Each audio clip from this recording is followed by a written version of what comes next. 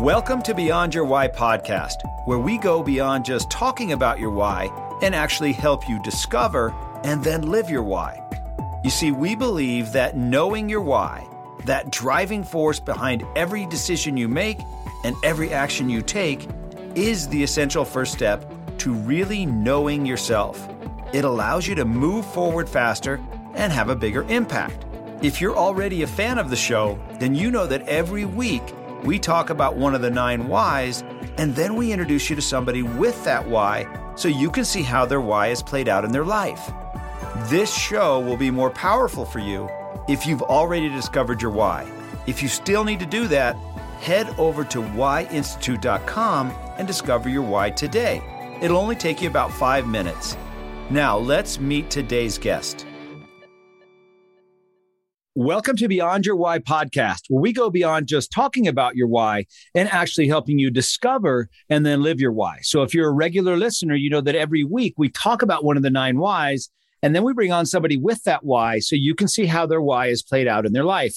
And so this week, we're going to be talking about the why of trust, to create relationships based upon trust. So people with this why believe that trust is the most important thing and will work hard to create it. They will become educated as experts in a particular subject and demonstrate that expertise as a way of establishing trust. They will do things right in order to demonstrate that they are trustworthy.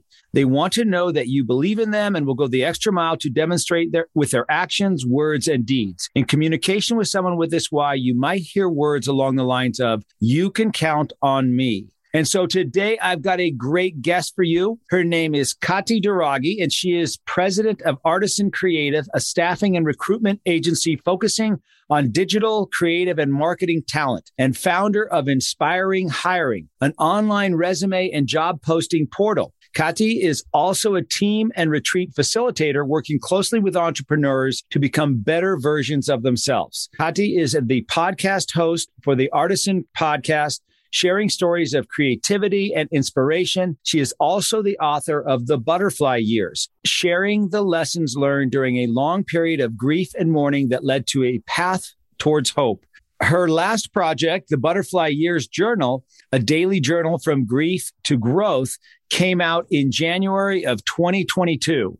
Kati believes we all have a story to share, and that our greatest journey towards hope and healing is through self-reflection and discovery. Kati, welcome to the podcast. Thank you, Gary. Thank you for that illustrious intro. I appreciate it.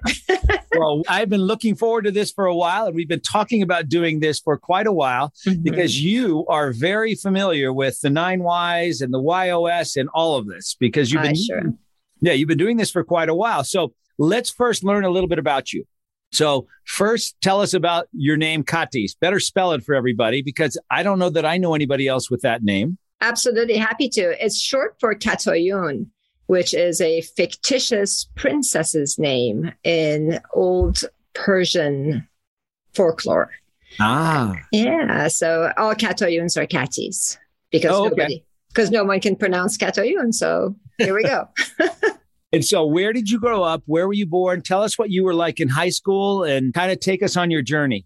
I grew up in Iran until the age of 13, and then we immigrated because of the revolution in Iran. So we immigrated first to England and then to the US. So high school years were actually very tough for me. High school years were during the time that the hostages were taken. So the last thing I wanted to do was be Iranian. And I really tried very, very hard to suppress that side of me and my identity and kind of just shove it aside. I pretended I was Italian. I password many different cultures. So I pretended I was Italian, Mexican, Indian, you name it, anything but Iranian. And it's taken many, many years to settle into who I am. And I think for many years, I thought I didn't belong anywhere. Now I realize that I actually belong everywhere. I'm a mixture of East and West and everything in between. So that is me in a nutshell. So you were in England during that time. Is that what you said? Or were you during the hostage? US. We were in England for a short time right after the revolution. But by the time we moved to the US, it was around the time when the hostages were taken. So high school was not fun. Where was high school? High school was in Northern California in a town called Cupertino, which everybody knows now because Apple is there. Apple wasn't there back then. And actually, it is the same high school that Steve Jobs and Steve Wozniak went to, Homestead High. So, did you know them? No, they were before me. Okay. Yeah. So take us into what it was really like back then. What was a day in the life of a Iranian gal in high school like? What was it like going to high school? High school was tough because I started high school in the middle of 9th grade. So high school is not easy at any age, regardless of, being a foreigner in the middle of the high school years. And then add to that what was happening out in the world. And I think at the time, many people didn't really know where Iran was, and they only associated Iran with the Ayatollah or with the hostages. So it was a tough time. The beauty of what was happening during high school was that my cousin also lived with us at the time. She immigrated and her parents were still overseas. So she came with us and lived with us. So for the first 3.5 years of high school, I had her.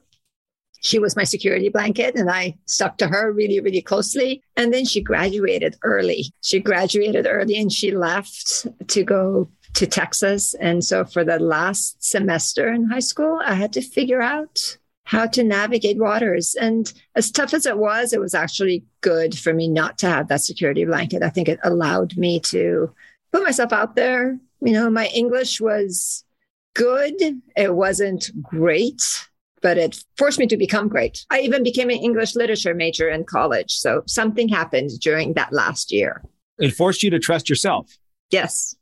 And so then where did you go to college? So I went to college in Santa Cruz, also in Northern California. But it's interesting you say that, Gary. I think in the beginning of high school years, I really didn't trust anyone else because I didn't trust where I was coming from. And it took me a while to recognize that and just recognize that I was on solid ground as who I was as a person. So by the time I went to college, it was when I had started to learn how to spread my wings. And then it was a completely different story. I was out there. I had lots of friends. I was incredibly social. So I kind of came out of this chrysalis.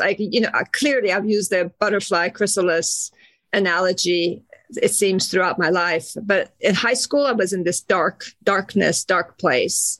And in college, I came out and I was the social butterfly. I was everywhere and really just came into my own. And I think found my voice then. It's interesting to think about somebody with the why of trust, not even in your circumstances, but just in general, having to go through high school. And, nobody trusts themselves in high school. Nobody knows, at least most people don't. I know I didn't. You don't know where you're going, what you're about. It's very challenging anyways. But with the why of trust, seeing as the most important relationship is your relationship with yourself, that can cause a lot of anxiety, I'm sure. Oh, absolutely. That's the whole notion of self-trust. It wasn't there. I questioned everything I did, everything I said. And then if whatever I said didn't land well on someone, then that little voice in my head was like, okay, you did this wrong. And, that is just such a difficult thing for a young person to go through. It can really set the stage for self-doubt in later ages. And I'm fortunate that because of the trust that I was able to gain later on in my college years, it didn't end up having a lasting impact. Okay, so off to college in Santa Cruz. You majored in English or literature, you said?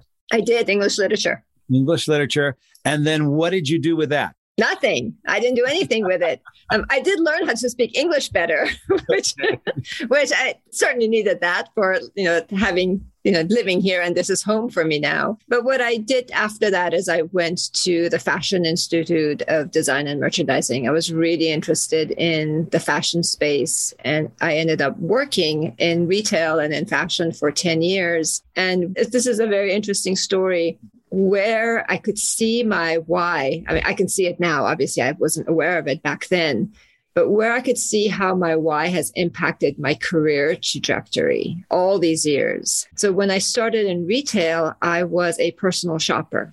And we would get into dressing rooms with people to help consult on fit and color and shape and analyze body shapes to be able to make recommendations.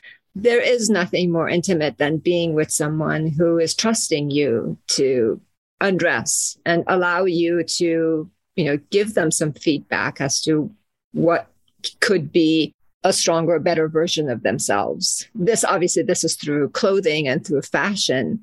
But when I look back on how my trust manifested itself, that was so powerful to be able to do that. Wow. And so how long did you did that? 10 years, you said? And then I did that 10 years. And then what happened after that? And then my husband, Jamie, who you know very well, recruited me to come and work for his company, which is the staffing and recruiting firm that I currently own and run. And he was like, you have all this experience. You've managed these larger teams, larger dollar amounts. Come, I could use your help. So I did. And that was an interesting thing, starting to work with your spouse. And we had to define roles. And I think that's where trust also had to really come into play, is him trusting me that I could run this business that he had started and he had founded, and me trusting myself that I wasn't going to let him down. And that I was going to do things the right way to hopefully grow the business. Okay, so for the listeners that aren't familiar with Jamie, Jamie is Kathy's husband, and I've had him on the podcast before. And Jamie's got a fascinating story about how he discovered his why down in Argentina, and then on his way back, decided he was going to put you in charge, right? You became the CEO. Yes, all because of the why, Gary. No.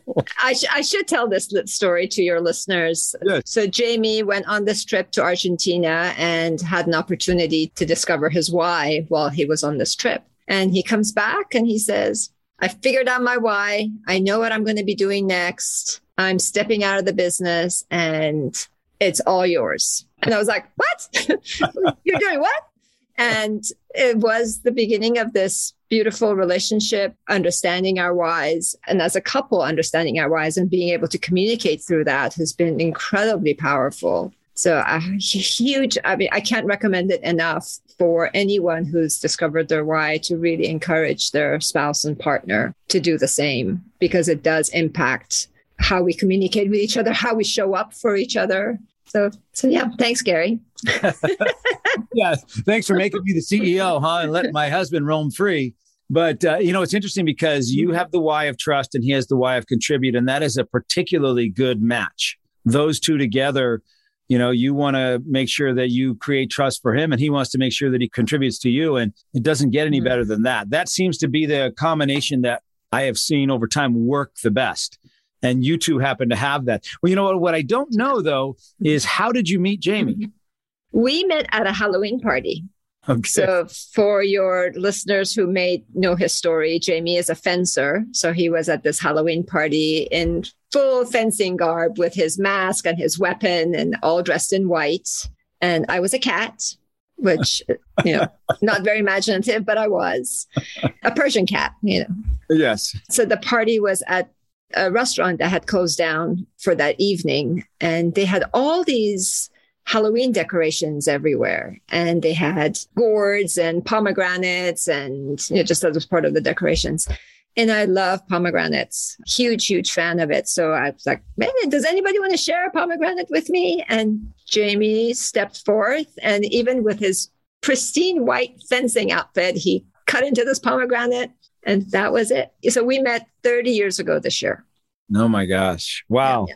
Okay. So you took over the Artisan, a creative, and then now you have been running that for how long? Because I know now you have some other interests as well on top of that. Yes. So I've been running the business now since 2012, and I'm passionate about it. I think my why shows up there every day. In the recruitment space, if you cannot establish trust between both, hiring managers, but specifically also with candidates, it takes a lot of trust for someone to leave a job and trust you that what you're presenting to them is the better opportunity for them. So I see that come into play on a daily basis. So trust really shows up in my everyday interactions. I've been running AutoZone for 12 years. I have a great team. I'm still very involved, very hands-on day to day, but I'm also passionate about a lot of other things. I'm passionate about facilitation, bringing people together, creating a space so they can have a trusted conversation with each other. So I'm very active on that side. And as you mentioned, a few years ago, I embarked, finally using my English literature degree, embarked on this journey towards hope because of some personal tragedies that had happened in my life. I just knew I had to tell the story. So let's talk about that for a minute. You wrote a book called The Butterfly Years, right? Correct. And what is the book about and who is the book for? The book is about my journey through grief. So in 2011, I lost my stepmother in January, my father in February, and my mother in April of that year. And 2 years later, I lost my cousin, Melise, the same cousin who lived with me for years that we went to high school together that I mentioned. I lost her as well as my uncle. And then that was compounded by the loss of my stepdad 2 years after that. So for a 4-year period, it was a pretty dark time and one that was really, this journey of grief was so overwhelming for me. I wasn't sure what and how to navigate it. While at the same time, as I was going through grief, life was around me and love was around me. And I was just in this space of this duality of, love and loss, death and life, and all of that. And I just had a hard time coming to grasp with it. But once I did, I thought it was important to share that with other people. And that's kind of what forced me, I needed to get this story out. And I think the story, sharing it was very cathartic to put it out there. But really my goal was to be able to help others who were going through what I was going through and what I had gone through and what I had learned. So the story initially wasn't intended to be a memoir. It became one. I can only assume that some people up there wanted to have their story told. The journal was intended to be the only thing I was ever going to create. I wanted a self-help manual for other people to navigate this journey. But clearly my story needed to come out first. So it did. And the reason that it took so long for me to write it took me 3 years to write this teeny tiny little book, was going back to trust. I needed to make sure that I honored the legacy of my parents. So the book is specifically about my mom and my relationship with her, but other people, obviously their stories are in there too. But I wasn't trusting myself that I was telling her story in a way that was the right way. Mm-hmm. So I had several drafts. I crumbled papers, threw it out, rewrote, and cried through the whole thing as I wrote it, because it was so important to make sure that I was doing this properly. So it was really honoring and trusting the relationship I had with her, not just in life, but in death as well. I knew her story was going to continue by my writing about her. And it just had to be done the right way. So what is grief? Grief is different things for different people. And that's, I think, my biggest lesson here is there really isn't one way to grieve, to experience loss. What it was for me was a mixture of emotions. For some reason, I had read about grief and going through grief, and I just thought it was this linear thing that you went through anger, then denial, then this, then that. And it was not that. It was just this big ball of a mess of emotions that went back and forth between sadness and happiness. And talk about self-judgment and trust and self-trust. That, to me, when I had a moment of respite, when I had a moment of it, I would laugh at, we're watching The Office, for example, and I would laugh at what was going on. I did it with guilt. And I wasn't trusting that I was doing this the right way. Like, I kept questioning myself. Am I honoring properly? Should I be grieving more? If I laugh, is it the wrong thing? So what grief is, it's whatever anyone feels that it is for them. For someone, it has a very external expression. And for others, it's a very internal journey that they go through. Mine was a mishmash of everything. So how did you learn? What happened to you? What was the turning point? What was the learning point to figuring out how to handle your grief? It was simultaneous, Gary. At the same time that death happened, life was happening around me, and I had a hard time with recognizing what was going on. So driving from the hospital to my stepdad's house, this was April. So my mom passed away April 17th. And they're just looking out the window as we were driving, and I pushed the button to lower down the window, and looking out the window, it was beautiful. Like I had not seen flowers that vibrant ever. I hadn't seen grass that green ever. And something had happened in me where I don't know if I had just I woke up. It feels like I just woke up. And while I was so distraught, I was also recognizing that, okay, something's happening. And oh my God, the sun did come out the next day, which I was not expecting for it to come out. So it's the loss and the grief and the learning to live with it happened simultaneously, even though I didn't see it at the time. It took a few years to recognize that, but that juxtaposition of love and loss and life and death was so powerful from the very first moment. Colors were vibrant, smells were too much, my taste buds were alive. It was a very hard thing to describe. But at the time, I was like, oh, I've never tasted this before, because every sense was just really heightened.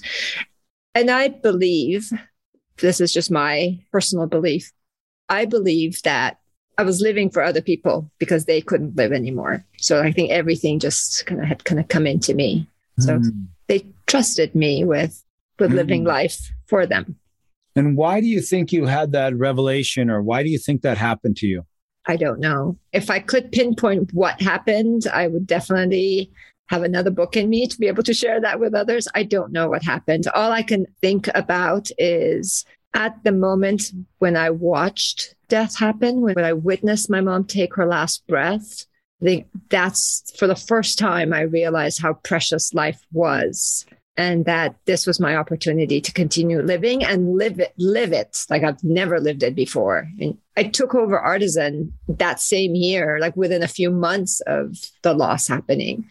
So something just, the switch was turned on, and I was like, okay, I'm going to say yes to everything. I'm going to just take life by the horns and go for it. So that's my only explanation, is that witnessing death somehow sparked life within me. So let's go back for a minute then. What was the turning point that you had from high school to college? The scared Kati to the outgoing, creative Kati. What was that moment that allowed you to switch? I think it was community. It was having a belonging, having a community that had acceptance. But with that acceptance came this realization, and kind of going back to my why, came this realization that I could trust myself. I could trust others. That was a really big piece of it. In high school, I really didn't trust others either.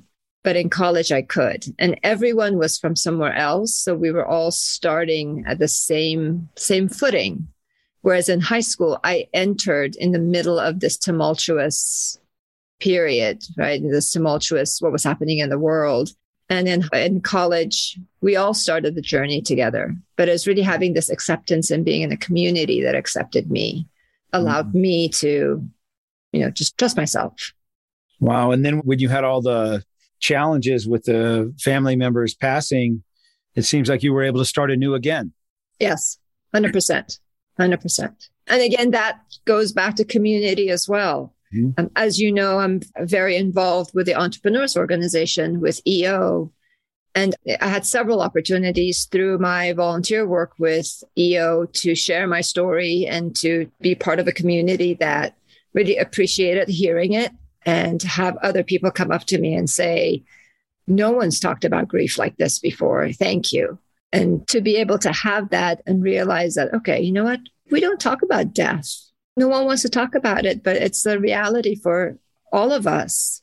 And can we create a space, a trusted space, a safe space to be able to talk about death and not feel that we're being judged, or talk about grief and not feel that we need to be rushed to get over it? because we're all going to go through it at our own term and at our own pace. Right.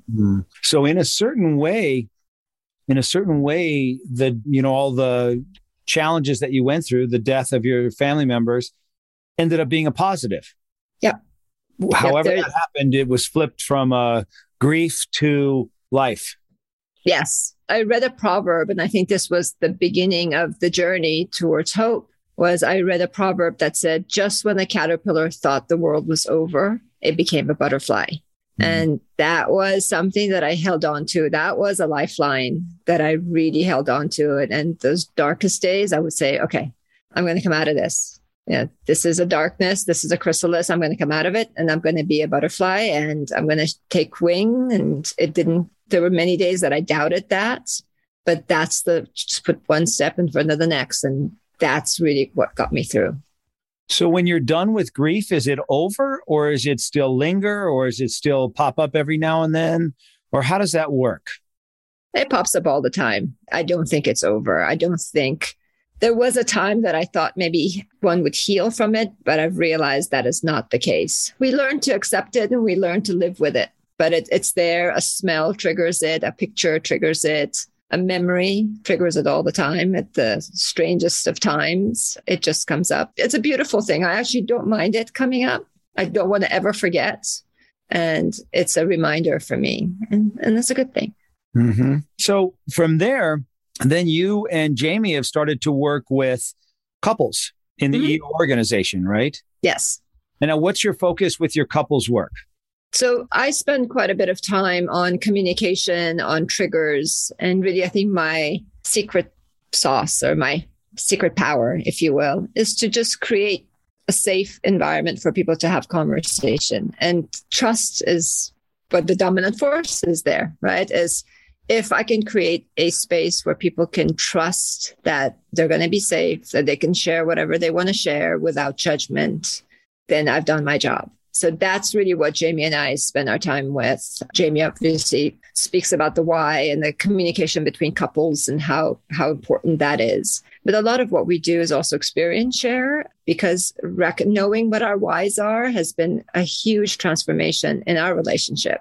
I'll give you a little example. So back in the day, before we knew what we know now, Jamie would get a little annoyed with me, to put it gently. And he thought that I would be dwelling on things. I have dwell in possibilities on my wall, so that is a favorite quote for me. But he had a hard time recognizing why it took me a while to get over things. A misspoken word with someone, not necessarily just with him, but with someone, or someone who didn't do what they said they were going to do, or me staying up till 2 a.m. because I had told someone I was going to do something for them. He just couldn't understand why I was taking as much time or not getting over it as quickly as he was. And then when we went through our why discovery and recognized that creating relationships based on trust is what is my driving force, then he understood. And since then, he's never once asked me, like, why are you still dwelling on this? Why are you working till 2 a.m? He knows that it's coming from a place that I just have to do it. Well, I can imagine that you have taught him that as well, creating safe space, because he does that as well. At least, maybe not in his marriage, because sometimes that can be harder. But for other people that know Jim, he's very much, that's what people say about him. Exactly. And he does it very naturally, and he does it because his why is to contribute. So he does it from that point of view. He's creating a safe space because he's contributing to the greater good so people can have conversations with each other. So our end goal ends up being the same, just how we go about it is different. Yeah. And so you work in larger groups, or is it like 5 couples, or what size groups do you work with? And then kind of what do you do with them? So, and what do you call the workshops that you and Jamie do? So the couple sizes differs at anywhere from 10 couples to larger. We've done it for about 8 couples, probably as the smallest group that we've done it. We're not couples counselors, so it's not a one-to-one thing with couples. What we do is really just give them the tools so that they can communicate and talk about things that maybe they don't naturally talk about. So it's really facilitating conversations and asking questions from a curiosity standpoint so that they can feel comfortable to be able to answer that with each other. So there's obviously Jamie does the discovering their whys with them, creating a space so they can have a conversation around that. We utilize some of the tools. I talk about triggers and how couples get triggered. And how getting triggered is not a bad thing. It's how we behave after we're triggered. That's the bad thing. So a trigger could actually be a positive thing. It's part of some learning that I've had with Marshall Goldsmith about triggers and just a variety of other things about listening. We talk a lot about listening and just we laugh about it too, because we're experience sharing. So I'm not sharing anything with anyone that I haven't gone through myself. And there's a lot of humor in that. I bet. So let's talk about triggers for a minute, because that's an interesting thing for me. And, because I was a dentist for so long and people would get triggered by the dentist. They'd walk into the dental office and they would get triggered by a smell or by a look or by whatever. Do you overcome a trigger or do you just roll with it? Or how do you handle, what's your advice for people that are dealing with triggers? Because I guess we all are.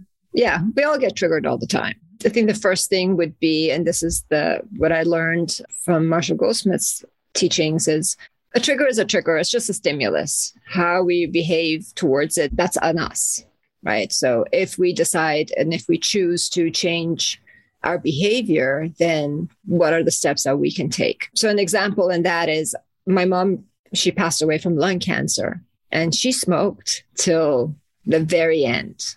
I think just the last week when she was in the hospital was the only time she didn't smoke.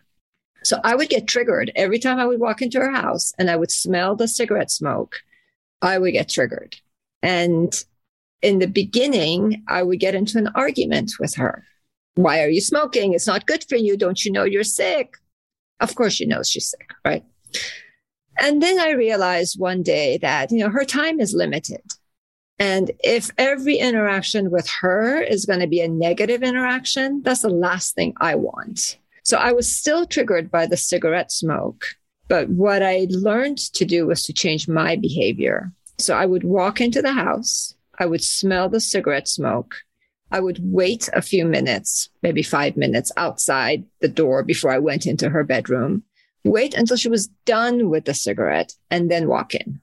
She wasn't going to change her smoking and the trigger was going to be the trigger. But the only thing I could control was my behavior. That's the only thing all of us can have any say-so in is how we react to things, not the external stimulus. The external stimulus is going to be there.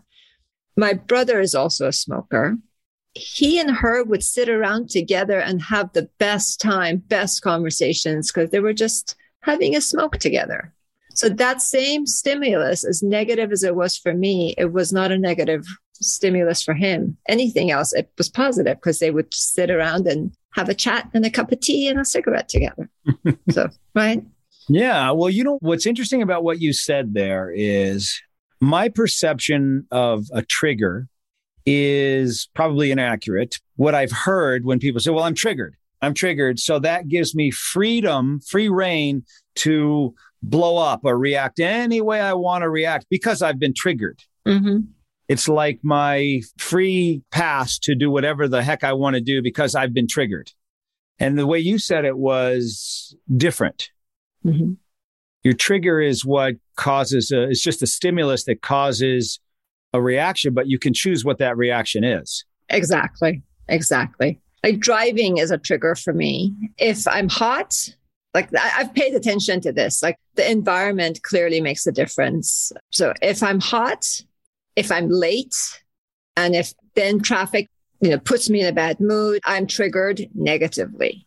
But if I'm not late and if the AC is on and I'm not hot, so temperature and punctuality are triggers for me, maybe because of the trust thing. Maybe if I'm late, right? And it wasn't the right way either. So I didn't do what I said I was going to do.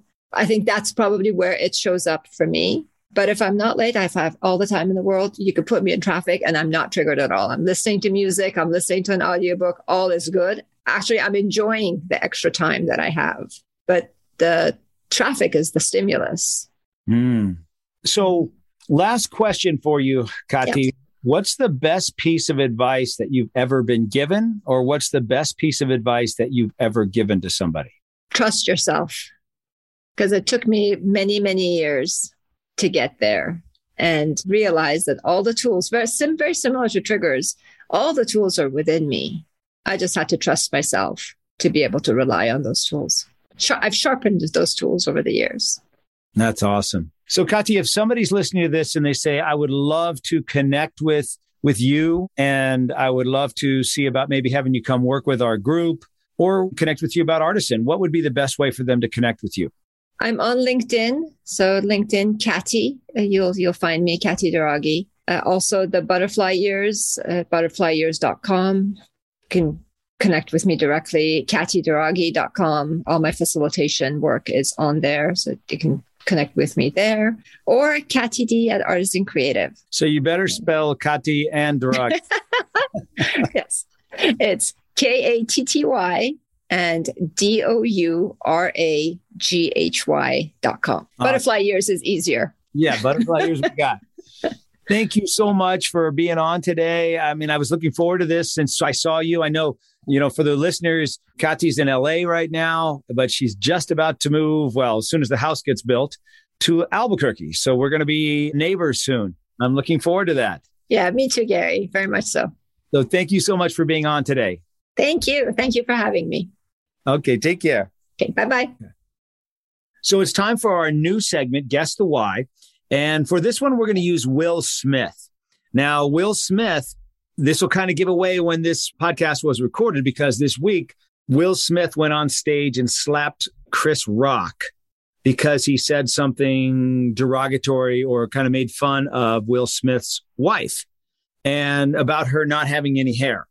And he called her G.I. Jane. And he didn't like it, so he went on stage and slapped Chris Rock. So some people think that it was the right thing to do. Some people think it was the wrong thing to do. But what do you think Will Smith's why is? So if I had to guess, I would guess that his why is trust. And I've heard Will Smith talk, and I've listened to some interviews with him, and he talks a lot about trusting yourself and, focusing on yourself first and being the person that you can trust. And so I'm sure that Chris Rock talking about his wife broke their bond, broke their trust, because I think they were friends, and it just wasn't okay. It was not appropriate for him to do that from Will Smith's perspective, especially with her suffering through what she's been suffering through. So my guess is trust. What do you think? Put it in the comment section below, wherever you're listening. If you can, just tell us what you think. Now, I want to thank you for listening. If you've not yet discovered your why, you can do so at whyinstitute.com with the code podcast50. You can get it for 50% off. If you love the Beyond Your Why podcast, please don't forget to subscribe below and leave us a review and rating on whatever platform you're using to listen to our podcast. Thank you so much and have a great week, and we'll see you and hear you next week. I really hope you enjoyed today's episode, and that through today's guest, you heard how important it is to know your why and how impactful it can be in your life and the lives of those around you. Be sure to head over to whyinstitute.com and discover your why today. Remember, the more you know about yourself, the more you'll know about others. I'm Dr. Gary Sanchez, and I'll see you on the next episode.